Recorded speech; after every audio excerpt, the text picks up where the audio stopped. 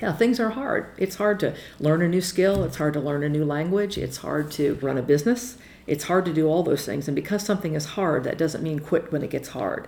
But it means to also, though, just to stay the course because you're afraid of the name calling that's sometimes associated when people make another decision. We tend to do that terribly. We're very judgmental about other people in times when they make other decisions. Do you think money takes up more life space than it should? On this show, we discuss with and share stories from artists, authors, entrepreneurs, and advisors about how they mindfully minimize the time and energy spent thinking about money. Join your host, Jonathan Dio, and learn how to put money in its place and get more out of life. Hey, welcome back. On this episode of the Mindful Money Podcast, I'm chatting with Julia Keller, PhD. Julia's a Pulitzer Prize-winning journalist, novelist, and teacher. She has a PhD in English literature from Ohio State University and has taught at Princeton, the University of Chicago, and the University of Notre Dame. She was the chief book critic and staff writer at the Chicago Tribune for many years before she stopped journalism and started to write books. She was born and raised in West Virginia, currently resides in Ohio. She's written an award-winning 8-volume mystery series that begins with A Killing in the Hills. She's the author of The Dark Intercept, a 3-volume science fiction series, wrote the biography of the inventor of the Gatling gun, and has contributed many on-air essays for the NewsHour on PBS and NPR's All Things Considered. Most recently, and the reason I'm excited to have her join us today, she wrote Quitting, a Life Strategy, the myth of perseverance and how the new science of giving up can set you free. Julia, welcome to the Mindful Money Podcast. Oh, hello there. So happy to be here. So first, there's always that awkward. I've just had this whole thing, introducing me. What do I say? Well done. Where do you call home, and where are you connecting from right now? I'm in Ohio. It's not really around the city. It's more of a rural area, just north central Ohio. I always, though, think of home itself as West Virginia, as you mentioned. I was born and raised in West Virginia, and it's such an exotic, unusual place to be from, I've discovered, as I've lived in other places. So I usually will say, and certainly my heart is in West Virginia, a state that, despite its many problems, is so surpassingly lovely. And it really informs so much of my attitude to come from this place that, as I said, it's great beauty juxtaposed with many, many problems. So I'm curious, I don't think I've had anyone on the show from West Virginia, and I'm just curious, not necessarily that it's state specific, but what did you learn about money and entrepreneurship growing up there in West Virginia? Oh, that is a wonderful question when I think of it in terms of West Virginia, because as I said, it's a state that has so many terrible economic problems that is at the root of so many other problems too. I mean, I just think of this garden of forking paths when you think of what money problems do. As I said, a very poor state, a state that's been very ill-served by its elected representatives for many, many years. And that's not a jab at any political party. It just is true. Because of the natural resources in West Virginia, it's a state that ought to be doing very, very well. Of course, coal, no longer a big factor, but was for a great long time in the 20th century. And then also natural gas, also other minerals there. But unfortunately, the people in West Virginia never benefited from that. So you've got the kind of double whammy there. You've got a state that ought to be quite prosperous and isn't. And because it is isolated, because of the mountains, the geography itself ends up being an imprisoning factor. So you've got people that always are kind of like yearning and trying, and it's the land of hardworking people. And it's sort of a case study of what happens. I mean, the things that poverty can do, the kind of burden that poverty can inflict upon people, and leads into questions of how do you get out of that? What do you do? Not having enough money can be a really terrible burden, and I think we pay a big price for that, people who come from West Virginia. And my father was a college professor, but his father worked in a factory, and then my grandfather as well had worked in coal mines. So it's very much a blue-collar state in the best sense of that term, by which I mean hardworking people, but just never quite not the owners, not the entrepreneurs, not the people who are really getting ahead. And it really has an effect on your outlook. There's a phrase I've liked, there's another writer's phrase, but it's Appalachian fatalism. And that's something I certainly witnessed growing up. People who were, as I said, hardworking, good, decent, honorable people, but constantly running up against that lack of money. And from that would come lack of educational opportunity and that fatalism, that sense that things aren't going to ever get any better. Wow. It's like sort of a compounding effect. One, then the other, and then the other just keeps stacking on top of each other. Yes, yes. Can you point to any like specific personal experiences? We can look at it analytically, but what role did money play in your life growing up? Boy, that's a great question. There's a short story by D.H. Lawrence called The Rocking Horse Winter, and it's about a boy growing up in a family where there was never enough money. And the young boy begins to even imagine that the walls are talking, and they're saying, there must be more money, there must be more money, there must be more money. And I think as children, we're uniquely attuned to the financial situation in the family. Whether we can articulate that or not, you know it and you feel it. I mentioned my father was a college professor, but my parents met as students. So when they were young and when my sisters and I were young, there wasn't very much money. My father was in grad school, he was a math professor, getting his advanced degrees. And there was always that sense of there not being enough money. And I remember in particular one time when I was probably maybe fourth or fifth grade, and some friends we were going to take the bus and go to the movies. And the movies there was this one movie, and it was wonderful. In one theater, very cheap movies. You could get in for like $1 or something. It was a special, kid rate. It was Saturday. And I went to my parents and I said, so I need $1. I'm going to go see, I think it was Andromeda Strain or something I really wanted to see. I was a huge science fiction fan. And my parents said, we don't have it. And I remember being outraged. Imagine, here I'm 11 or 12 years old, and I'm just completely outraged. I looked at my parents, you don't have it.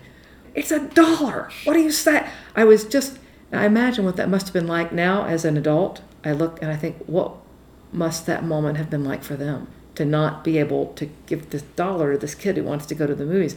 And as a kid, you're so selfish as a kid, of course. All I'm thinking of is, my first thought was like, I'm going to have to make up some story, concoct some story for my friends. I can't tell them that I don't have the $1 to go see the movie. But just being aware of that kind of outrage of lack and of want. There's something I wanted that I couldn't have.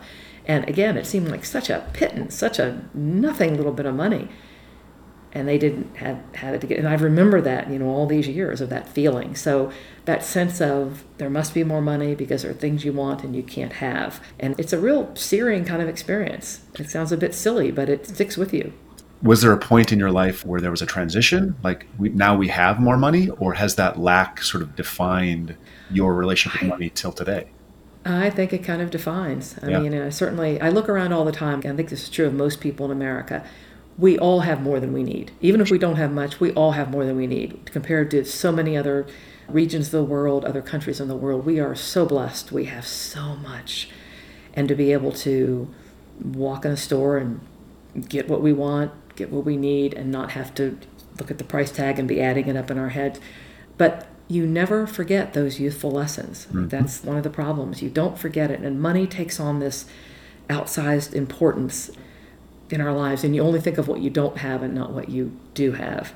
And it's very difficult. I think speaking to what you're able to do with your podcast is we're not really taught in really effective ways of how to think about money, how to deal with money. We can all add up a column of figures, but when it comes to the kind of cultural meaning of money and the cultural meaning of things and delayed gratification and some of these issues, we're not really taught how to deal with that. And so it does stick with you for a lifetime, I think. Yeah, I learned that lesson as a kid. I can't shake. I'm ridiculously well off compared to what I was as a kid, and I can't shake that feeling of lack. It's just always there in the background. It is. It's that hum. It's that there must be more money, and the very walls speaking. Yep. Yes. Yep. I want to get into quitting, the life strategy, but just before we dig in there, I want to make sure we have our definitions kind of right. What do you mean by quitting? Because it just seems like we could think about lots of different ways. It's a word that really troubles people. I was being interviewed a few months ago, and this one gentleman, he was just outraged by the word. It was a word itself. He said, that word quitting, what you're talking about, because in the book, as you know, I mentioned a pause and a pivot, and I talk of choosing another path and all this. And he said, that's fine, but it's that word quitting. And of course, that's what I try to interrogate in the book. By quitting, what I mean is stopping one behavior or one direction for another. Simply that. Pausing, maybe between, and deciding to go down another path. And to try to do that without judgment, judging either ourselves or other people when they do that.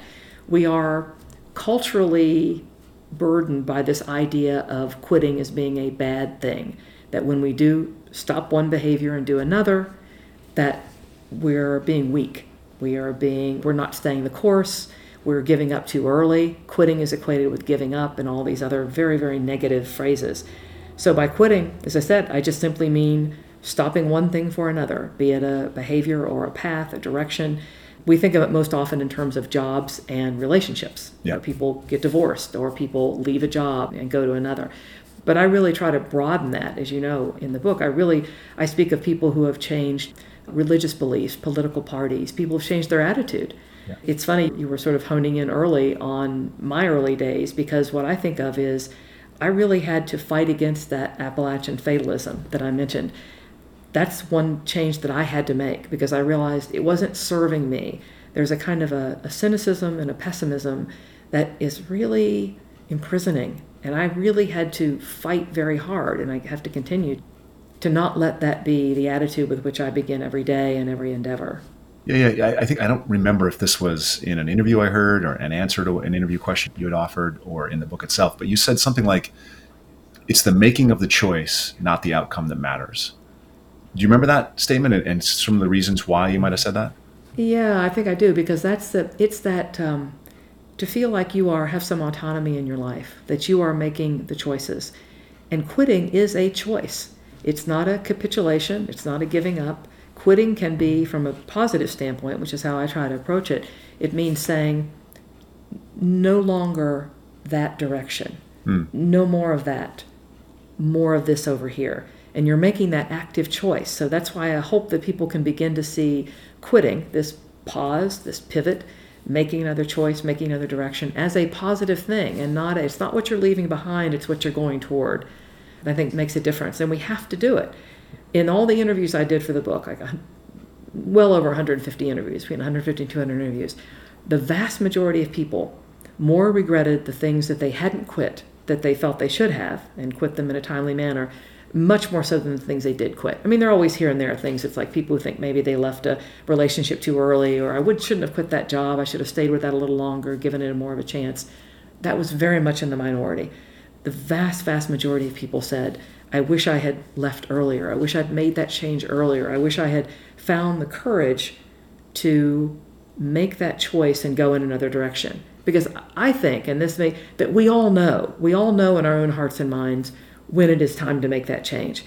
We don't always want to do it because it's hard. It's very, very hard. It's one of the hardest things we ever do. I mean, changing really any aspect of our lives.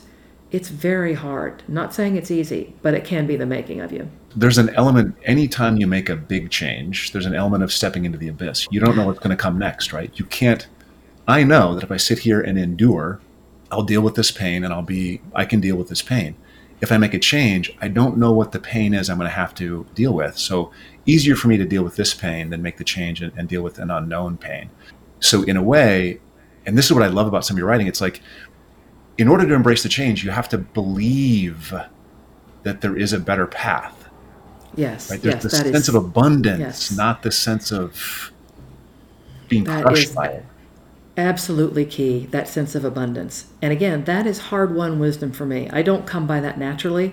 And so I guess there's a part of me just pridefully that thinks that, well, it even means more, because I have really had to struggle to get to that point, to not think of things as rather bleak. And when it comes to Appalachia, I always used to think maybe it's because of the mountains. The old joke was you can only see the sun at high noon, because it's the rest of the time you're shadowed by these mountains. So, I mean, I had all my excuses for this sort of a bleak outlook.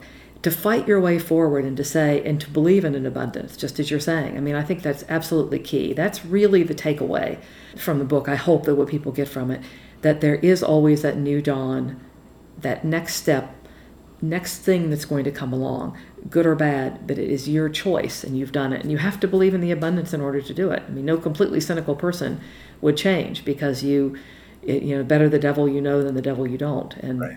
Change is all about the devil you don't. Right.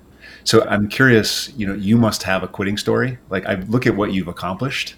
You've written biographies, mystery, you've written, journalism, you've done so much. It doesn't look like there's a lot of quitting there. It looks like, no. PhDs. And what's your quitting story? Plenty of it. I have, many, many times, just as we all do. I mean, there was one point when I was working on my PhD while I was working full-time at the newspaper job. It was very, very difficult, and I wanted to quit all the time, because other people, in grad school, people are living on very little money, and they're usually TAs, and they're teaching, and they're doing a million different things, but they can focus on their schooling. I had this other job. I had a full-time job, so I would tell myself, well, you can just quit that PhD program. What are you doing it for anyway? At that time I didn't really want to teach, and I thought, why am I doing this? Quitting seemed so easy. In fact, I did a few times. Then I would go back, and I often tell the story, you have to have a reading knowledge of a language, and actually 2 languages, but one of them was German that I was studying, and you would do your translation every day, and then it was like a tutorial. Then I would go to the German professor's office, and I would sit there and I would read aloud the translation, and she would listen to me, wait, stop, and then she'd tell me what I'd done wrong. It was usually some idiom or something. But what I remember is it was the night before a very difficult passage was due, and it was supposed to be finished. And I just simply decided I had enough. I have a job, I can pay the mortgage. Why in the world am I putting myself through this? So I had decided to quit, and I didn't do the translation. So come the next morning, and that was it. And I knew I've decided I don't have the translation. I'm going to withdraw from school. I'll never have to face that professor again. So the phone rings, and it's the professor. She had never called me at home. We didn't really have that kind of level of relationship. And she said, oh, I'm glad I was able to find you. I had to go through the student directory to find you, but I've had an emergency out of town, so we won't be able to meet today. So we'll just meet next week, and you can do your translation then. And I thought, is this a sign from the heavens? Does this mean I'm supposed to continue? I don't know if it was a sign from the heavens, but that extra week was what I needed to stick with it. But no, I quit all the time. I quit things all the time, and I regret it occasionally, but mostly, again, it's quitting those things that we should have quit earlier. I wish I had left daily newspaper work a little earlier than I did. I think I stuck with that because I really did enjoy it, and I really loved my colleagues and being there. There's nothing like a newsroom. It's this assemblage of very bright, motivated, kind of irascible, sometimes very difficult to get along with people, but it's glorious because you've got constant things coming at you all the time, and it's wonderful. So I think I stayed probably a little too long because what I really wanted to do, as I mentioned, was write books. But I just really did enjoy that environment, but I probably should have left a little earlier. But you look back upon that and make those decisions. But no, we all do. Everybody does. I'm always attuned to when I'm reading biographies of people, what they quit, when they should have. I don't know if you watch Real Sports with Bryant Gumbel. It's a series I really like on HBO Max, but they tell the story of Danny Hurley, who was Bobby Hurley, the great Duke player and then later a professional basketball player. His older brother was also a great basketball player in high school. He gets to college, I believe he went to Seton Hall, and he just wasn't very good. Now, the story should be, but he worked really hard, and no, he couldn't take it. People kept comparing him to his brother, and so he quit. Left school, withdrew from school, quit the basketball team, just drove all night to get home, and it said the story ought to be how terrible that was to quit. Actually, he discovered what he really liked to do was to coach. And of course, last year, his team won the national championship. Had he stayed the course, had he not quit, had he listened to that siren song of our culture which says, don't quit, don't give in, you've got to be gritty, you've got to be tough, you've got to be stalwart, hang in there. Had he done that, he would have been a very miserable, depressed person by his own accounting. He needed to quit to go to where he really needed to be. But it was a very, very hard thing to do, and particularly to get over the self-loathing that always occurs in the wake of quitting because of this negative view we have of it. So it'll take me a second to get to this, but so you've referenced in the book, and you just referenced the story of successful quitting, like someone who can look back and say, I quit, I had this great outcome. But one assumes that there are lots of stories about unsuccessful quitting. I could tell you some of my own. There's lots of stories about successful perseverance. So how did you note from your own quitting or from cultural quitting or the anti-quitting mentalities, how did you say, you know what, we got a problem with an overemphasis on perseverance and grit? Because I look back on my own life and I've quit some and I've not quit some, and I'm successful. I don't know if I can tie that success to the quitting or the not quitting. So how did you say, yeah, we got this, we have too much perseverance. We need to actually honor some quitting? What sort of motivated me toward writing this book was a very successful book called Grit by Angela Duckworth.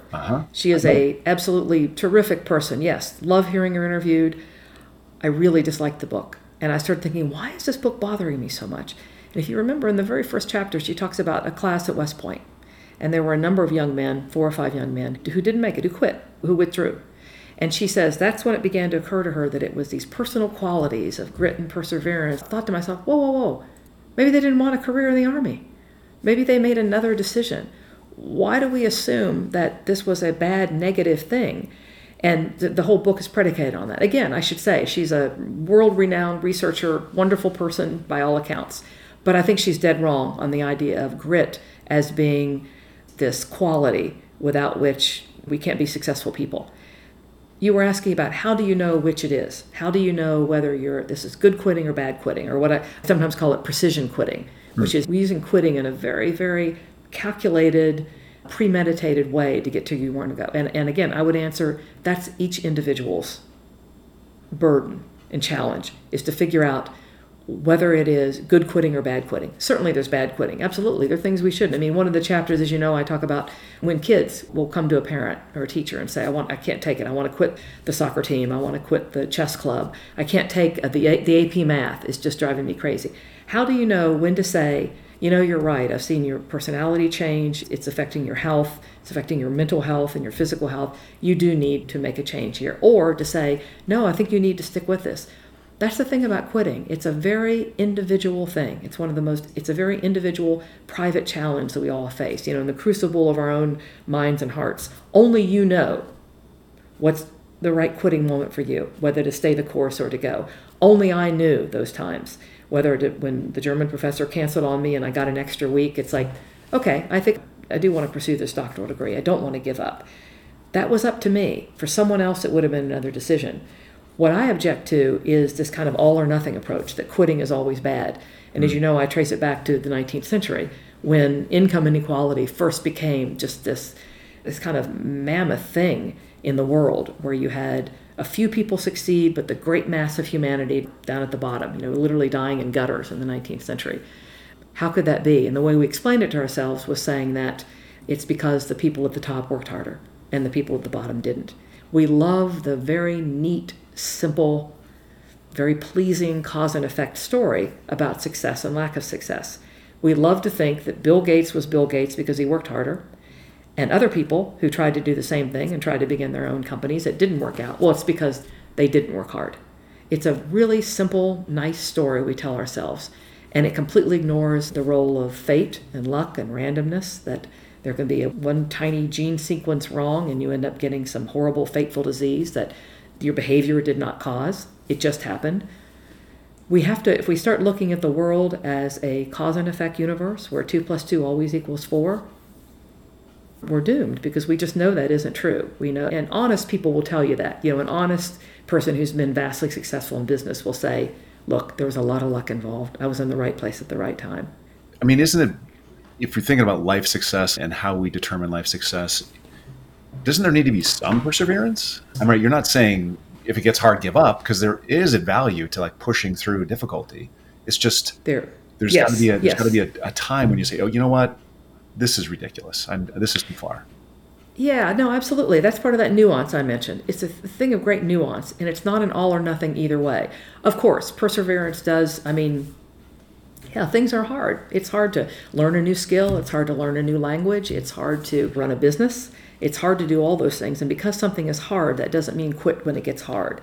But it means to also, though, not to stay the course just to stay the course because you're afraid of the name calling that's sometimes associated when people make another decision. We tend to do that terribly. We're very judgmental about other people in times when they make other decisions. And I mentioned parents and children. It's so hard for parents to know. To my great surprise, though, and I really did try to be honest about this and let the interviews lead me. When I began doing the interviews for this book, before even the ideas had really taken shape in my mind, I interviewed 2 really good teachers, retired teachers. And they were known as quite hard taskmasters. And when I asked them what would they do if a kid came and said, I need to quit, I'm just not getting this material, I was sure they were going to say, oh, no. They would sit down with these kids and so you must do this. And I was completely wrong. Both of them said, completely depends upon the kid. If a student, as I said, if it's having this really terrible effect on their home life and if their parents are worried about them, they're just not able to do this work, we try to find something else that they could be successful at. The one teacher looked with horror at me when I said, wouldn't you always say, be gritty, be tough, stick with it? And she said, oh, absolutely not. Absolutely not. You have to be sensitive to individual capacities, the emotional proclivities that we have, because we're all so very different. To suggest that there's a kind of a one-size-fits-all with attitude, always stay the course, never quit, is quite wrong and can be quite damaging too. I mean, there are kids that are just pushed too far. So I let those interviews lead me there. And that's what these very experienced teachers said, that it just would so depend on the kid. Sometimes, yes, they would say, absolutely. Sometimes you'd have a kid that was just not putting in the work and was kind of a screw up, and they knew this kid was capable of more. Now, in that case, of course, they'd say, no, you need to work harder. You need to finish this. You need to do this. But it's so dependent on the kid. There was no just one right answer that would go with every student. I think just two quick things. I think first, that's an argument for smaller class sizes, right? That's an argument for so teachers have the time to focus individually on each kid. Second thing is we're looking at it very individually. Is there scientific literature on quitting? Have there been studies on how to really think about this, or is this just one at a time? There are scientific studies, not so much in terms of from the psychology part. Of course, what I focus on in the book is the brain science part of quitting, that we know that just how intricate and nuanced the activity of the brain is when it makes another choice, when the brain makes what are called stay or go decisions. And at the very threshold of neuroscience now is looking at how the brain does that. How does the brain decide to do that? How does the brain look at what's happening if you're making that decision? For instance, mine was about grad school. I'm sure you've had decisions about jobs and relationships, as we all have had. How do we do that?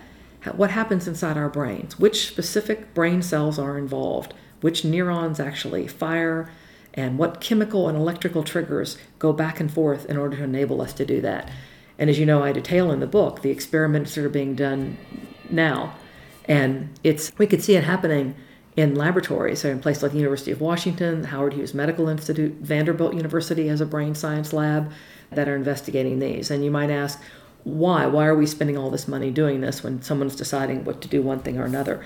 Turns out addiction studies have been very much helped by these brain science studies about when we decide to quit and not, because you have both sides of it. You have a person perhaps with an addiction to drugs or alcohol, and in that case, we want the addictive behavior to stop. We want the person to quit.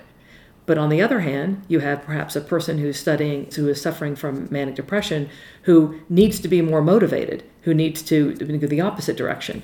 So there's a very utilitarian value to these studies about, again, these stay or go decisions to whether to quit or stay the course. So this is maybe the wrong kind of question to ask, but I want to ask this. Did you write this book for individuals, or did you write this book for like cultural change? Are you saying be less hard on yourself, or are you saying, hey, don't be so hard on people?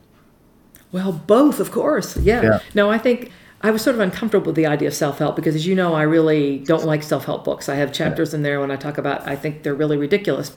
Now, there are some good ones, of course, but because in the main, they imply that it's always up to the individual. And if you will just follow these careful steps in my book or anybody else's, then you'll get to this place where you want to be. And that completely ignores as to just the effect of randomness and chance and just plain old bad luck that just happens to us. And also the extraneous things that are constantly working upon us. We are in various environments. But I do like the idea of a culture-wide shift, which I hope we're getting to. I think the sort of biographical way of looking at the world, which is how I love to do it, which is listening to people's stories about their lives. How do they think of their lives, and how do they sort of tell the story of their lives? That I do see some changes where we do recognize that there is a big part of it that's in our control, and that part that we can control, we should control, and we should make these decisions. But to also recognize that there is also another part that is not in our control. I mean, people suffer grievous losses. As you know, in my last chapter, I talk about my niece, who was 31, bright, wonderful young woman, graduated from law school, goes and takes her dream job in San Francisco, she and her husband, and she gets a very rare form of cancer, and she passed away in 2019. And I ended the book with that. In fact, the book is dedicated to her because I thought that's a perfect example of we often have to change our lives in the face of circumstances that occur. That's nothing that we particularly did. So yes, we have choices and we have that autonomy, but there is also this other shading of our life that is the things that just happen to us. And it's that balance and recognizing which we can change and which we can't that creates our life and creates this story that we then tell about our lives. And I just imagine all these little intersecting Venn diagrams of stories, which that's what I love. I used to love it as a reporter, hearing people's stories, their stories of their lives. How do they see it? as they go along. And it's the most fascinating thing in the world is this kind of biographical view of the world. The great Emerson line, which is, there is no history, only biography. Yeah. Just hearing you talk, and talking about how the trauma comes into things. I lost my brother in 2021, and I'm a poster boy for perseverance, like a grit, card-carrying member of grinning and bearing it. Like, that's how I was raised. My dad's that way. My brother was that way.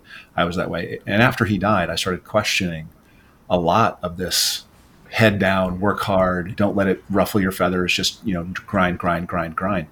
And it's been a very interesting 2.5 years since he died, because I've learned a lot. And your book is actually very helpful in sort of teasing out some of that meaning about it's okay to slow down. It's okay to choose another path. It's okay. And it's been very helpful to just understand a lot of the stuff that's come at me, I've been trained since a wee lad to just deal with the stuff that come at me and man up about it, right? That's kind of what the training is. But you don't have to do that. And it doesn't lead to joy. It doesn't lead to happiness. It doesn't lead to well-being. And so this idea of just letting a few things go, focusing on the stuff that really matters, understanding what those things are, it's huge. And I really appreciate what you've added to the literature on that. You spoke earlier about the 2 or 3 big things, a job, a relationship that somebody can quit. But there's also these other things, belief, parties, these sorts of things. Is one harder than the other? Boy, I think so. I think, jobs come and go. Even relationships come and go, sadly. I mean, we all know what the divorce rate is, but not just romantic relationships, but friendships as well. We just have to let them go. But when it comes to belief systems, that is just extraordinarily difficult, I think. That's when we are really, really challenged to look at how we view the world. What is my knee-jerk reaction to something that happens? And it can happen. I mean, your own experience that you just recounted so eloquently, I think that's a good example of exactly what I mean. You had to change the way you were being in the world. You had to change your own attitude toward the things that were happening to you, or else you can't survive. I mean, I think of that with, I mentioned my niece. I mean, her mother, my sister, is someone I think of as well with that. You can either be completely consumed by grief and really just kind of sit in a dark room, metaphorically or literally, or you can say, I have to find some way to deal with this. I have to find some way to think about this. One of my favorite authors is Willa Cather, the great American author, and she has a great line in one of her novels. She's talking about a man that suffers a terrible loss. And I love this line. She says, his mind could not find a comfortable position to lie in. And we've all been there, where your mind needs to find some way to deal with, be it a setback or a major grievous loss, such as what you suffered or what my sister suffered. You have to find a way to deal with that. If your current way isn't working and it's leaving you in more than just discomfort, if it's leaving you in despair, despondency, you have to find a new way. And that's one of the hardest things we ever do. As I said, go find a new job, sure. Find a new place to live, yeah. Many, many options. But to change your fundamental way of being in the world, I watched my father, who was a very fatalistic kind of person. He was a mathematician. He saw the world in a very linear way and a very kind of logical way. And in fact, that was always his line. When something would come along that would kind of offend him because it was kind of stupid, he would always say, it's the height of absurdity. I mean, he really wanted that world to be regular, systematic, and calculus can explain everything. He died quite young, and at the end of his life, he was really trying to do that. I watched him trying to change his attitude because he knew he had not been well served by that. And maybe that's what was in the back of my mind as well when I was writing this book, because again, he really was trying to change. And anyone who's trying to change, to me, gets all the credit in the world. Whether or not you ever get there, I mean, that's another issue. All of our lives are often in sooner than we would like, and we're not always in charge of that, of when the end's going to come. But during the time that we're here, we keep at it. The proverb that I use in the book, which is, no matter how far you've gone down the wrong road, turn back. That's really the prevailing wisdom, I hope, that people take from it, and from this conversation as well, that it's the hardest thing in the world, but it's also the most necessary thing in the world, to change that attitude. I mean, yours was forced upon you, the attitude change, by something you never thought you would have to go through, and that was the hardest thing you will ever have to go through. I'm in awe. I used to, as a reporter, I would talk to people who had been through just incredibly difficult circumstances, grievous losses, and I always would go in just when kind of a wonder and a mystery and just think to myself, how are they even surviving? How are they taking their next breath? How do they get dressed every morning? And how do they get up and walk across the floor? And how do you even do that when you have suffered this terrible, terrible loss? For sure. And often it's with that change in mindset and belief system. This is a horrible oversimplification, but it sounds, I hear a lot of, hey, just stop shooting on yourself. Just stop shooting. Stop shooting. I mean, is that a good summary of like, Oh, stop shooting? yes. The first time I heard that phrase was a couple of years ago, and it took me a minute. And I think at first I kind of laughed a little bit because I think it's just so right. It's so simple, but it's also so right. And it's so true. And we do that to ourselves, most of all, probably Right. and most egregiously. But we also do it to other people. I catch myself being that way too, being so judgmental of other people. I don't know what it is about being judgmental, but it's so tempting and so easy, and we fall into it so easily. I mean, I'll even be reading about, political figures or public figures in the world who I don't know, but I'm so judgmental. First thing I do is go right to that, well, if they had just tried a little harder with that, then they would have. It's so easy to look at other people's lives and to make those judgments. So what I'm hoping for is a kind of a generosity of spirit toward other people and then toward ourselves. And it's hard. It's not easy. I mean, the platitudes come easily about it. We can all say the words, but to actually believe it and to manifest it, and we know when we're being honest about that and when we're not, when we sort of smile and utter an aphorism to somebody, a cheerful aphorism, when really we're thinking, ugh, But Yep. it's the hardest thing in the world to really do it and to really believe it. Yeah. I ask every guest to simplify things for us. And so let's say you just ran into somebody that was struggling with a major life quit or not quit decision. Maybe they're simply worried about the judgment that comes after the decision, if they make the wrong one. Not if there's a wrong one.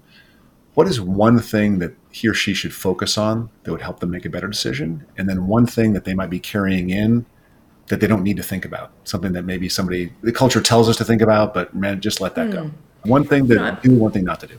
One thing I always do, and again, I mentioned that kind of biographical imperative. That's what I love. I mean, my dissertation was on literary biography, and I love the whole biographical form. How do the great obituary writer for The Economist magazine, Anne Rowe, also has written great biographies of Shelley and Pontius Pilate, and she calls it catching lives. How do we catch other lives? And the reason I bring it up with your question is, to me, it's all about the biography, thinking about how other people have dealt with this. And I mean even famous people. I mean even Abraham Lincoln and other people we might admire, Martin Luther King Jr., or whoever you admire. How did those people deal with pivotal moments in their lives? Great sports figures, what did they do? How did they handle this? To me, that emulating lives of, I don't mean great lives of great people, don't have to be saints for their lives to have portions of which are worthy of emulation. But it's that notion of other people have been through this too, and they've done it too.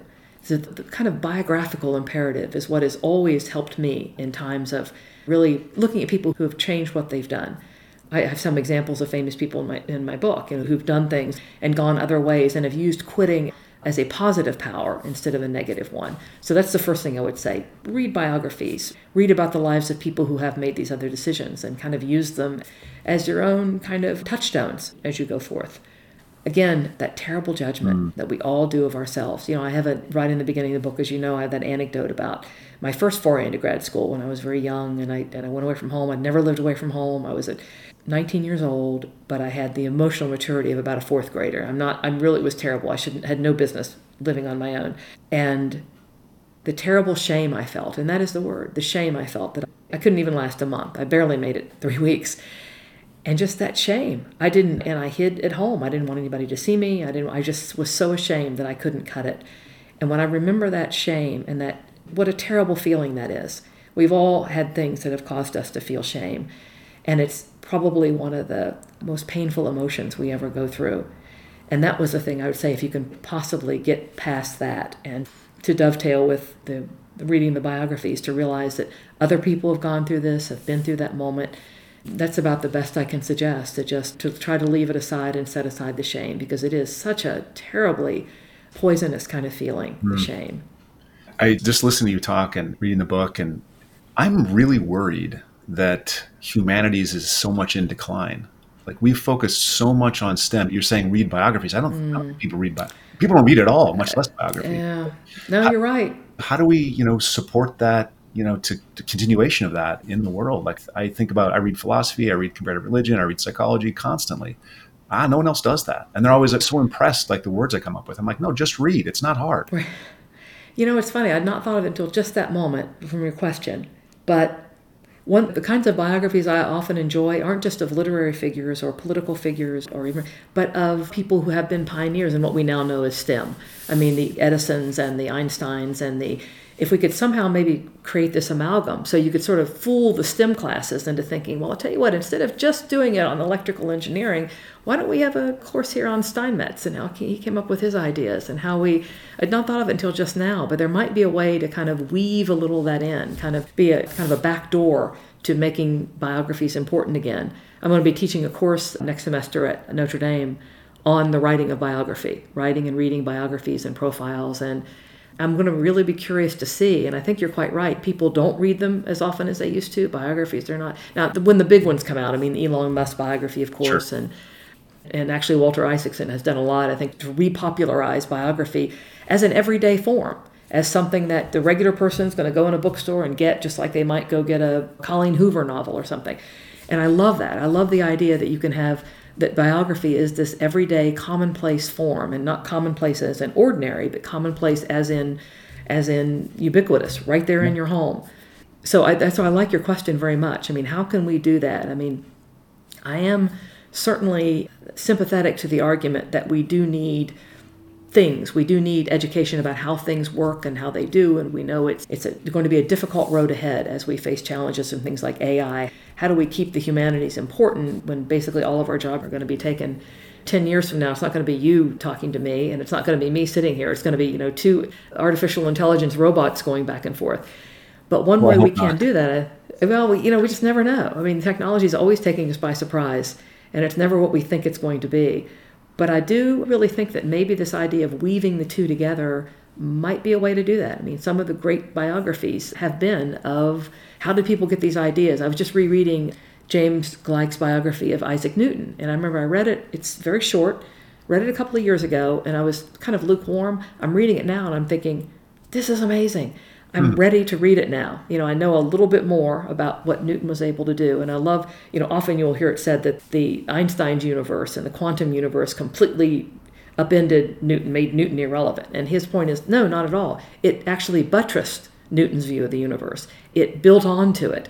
And I thought, what an exhilarating concept that is. And imagine being in a physics class where you're studying Newton's laws, and then you're studying what is quantum mechanics and use the biographies, that those would be the textbooks for the class. So you have started me off in an entirely new direction here. I think that would be quite plausible. I think you could actually do that. I think it's almost necessary. We need to get a little bit more humanities into the STEM people. It's not all about numbers. It can't be. So just before we wrap, I like to come back around to something more personal again. And so one of the questions I ask a lot of folks is, and this is important, believe in sort of plasticity, what's the last thing you changed your mind about? It's going to sound kind of trivial, but it's really not. Here in Ohio, Ohio State is the main university, and we just played a football game with our chief rival, University of Michigan, whom we all despise here. I've always thought of sports as being kind of a positive thing. I mean, I love it. I love watching it. I love playing sports. I love everything about it. And for the first time, there was such devastation when watching Ohio State lose this game. And again, this is going to sound trivial, but it really ended up being a very profound change for me to think that maybe the kind of passion that's engendered by close identification with a sports team maybe isn't all that great. I should be more eloquent about that, but it really did. I can remember when the game was over and we had lost, and your team loses all the time. That's not a big deal. But there's something about this. I think there'd been such emotion placed on this.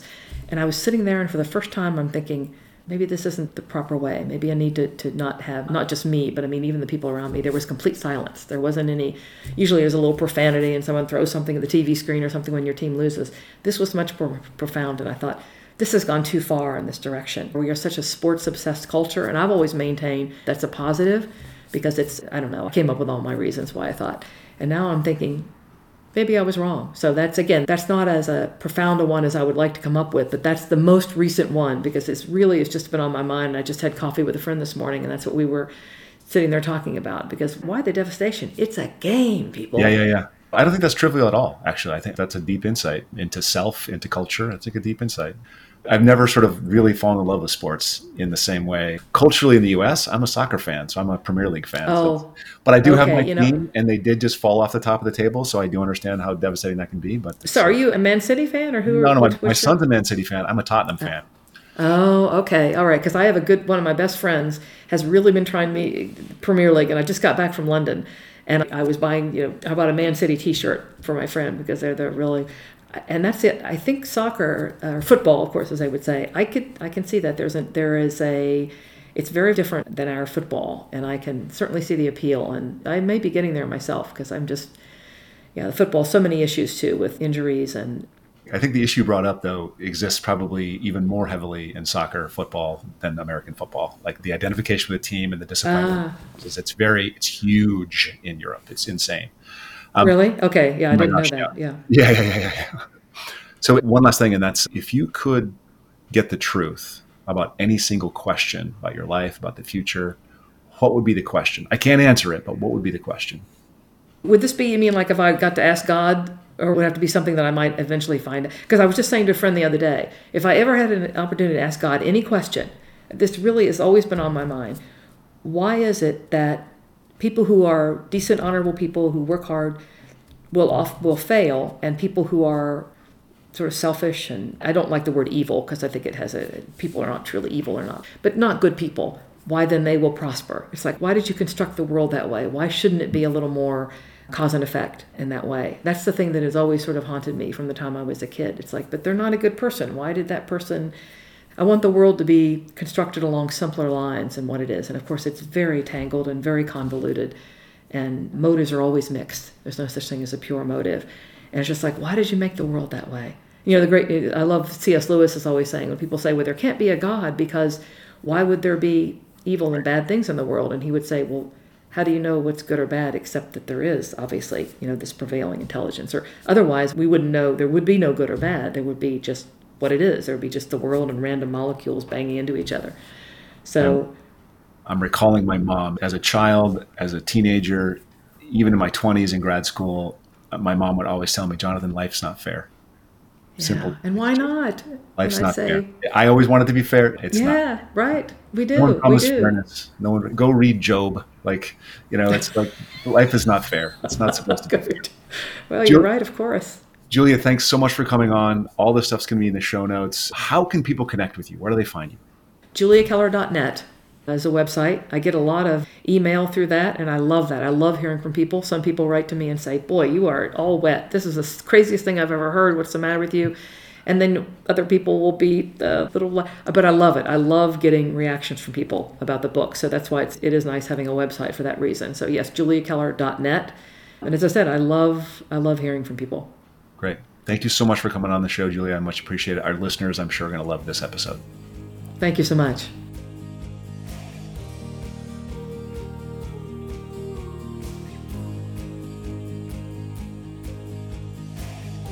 Thanks for listening. Full show notes for each episode, which includes a summary, key takeaways, quotes, and any resources mentioned, are available at mindful.money. Be sure to follow and subscribe wherever you listen to your favorite podcasts. And if you're enjoying the content and getting value from these episodes, please leave us a rating and review at ratethispodcast.com/mindfulmoney. We'll be sure to read those out on future episodes.